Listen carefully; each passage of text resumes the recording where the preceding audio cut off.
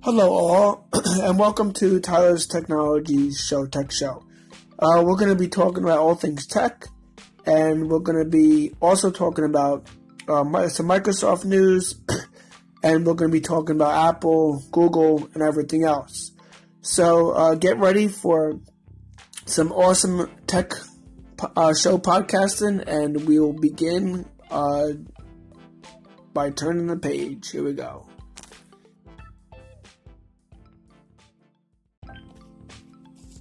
All right, hello everyone. Welcome to the first episode of Tyler's Tech Show. This one's gonna be short, kind of on first edition show. So today we're gonna be talking about some Android news. We're gonna be talking about a little Samsung and all. Let's get straight to it. Let's start with Samsung.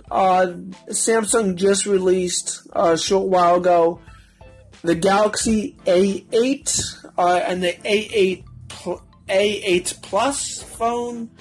It looks pretty good. It's a mid-range phone with Android 8.0.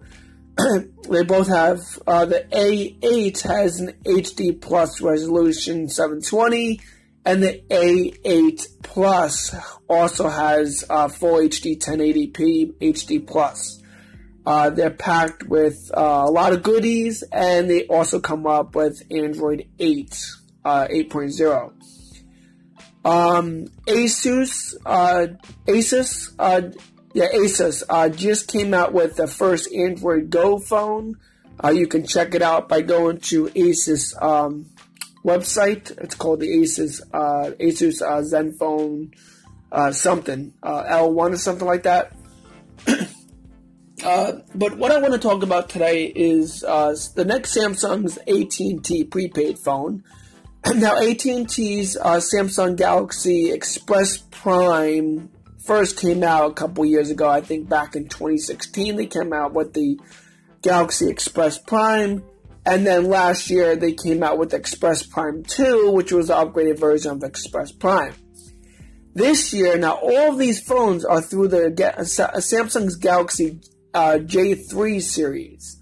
This year they're anticipated to come out with the Samsung J3 carrier-oriented phone, which AT&T is going to most likely call it the Samsung Galaxy Express Prime 3.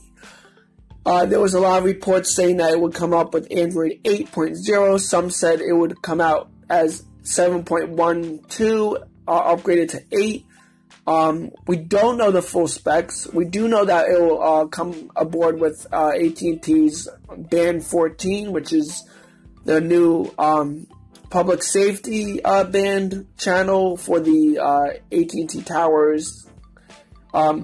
Also, let's jump into some 5G news. AT&T's most likely gonna launch 5G worldwide later this year, from August to December.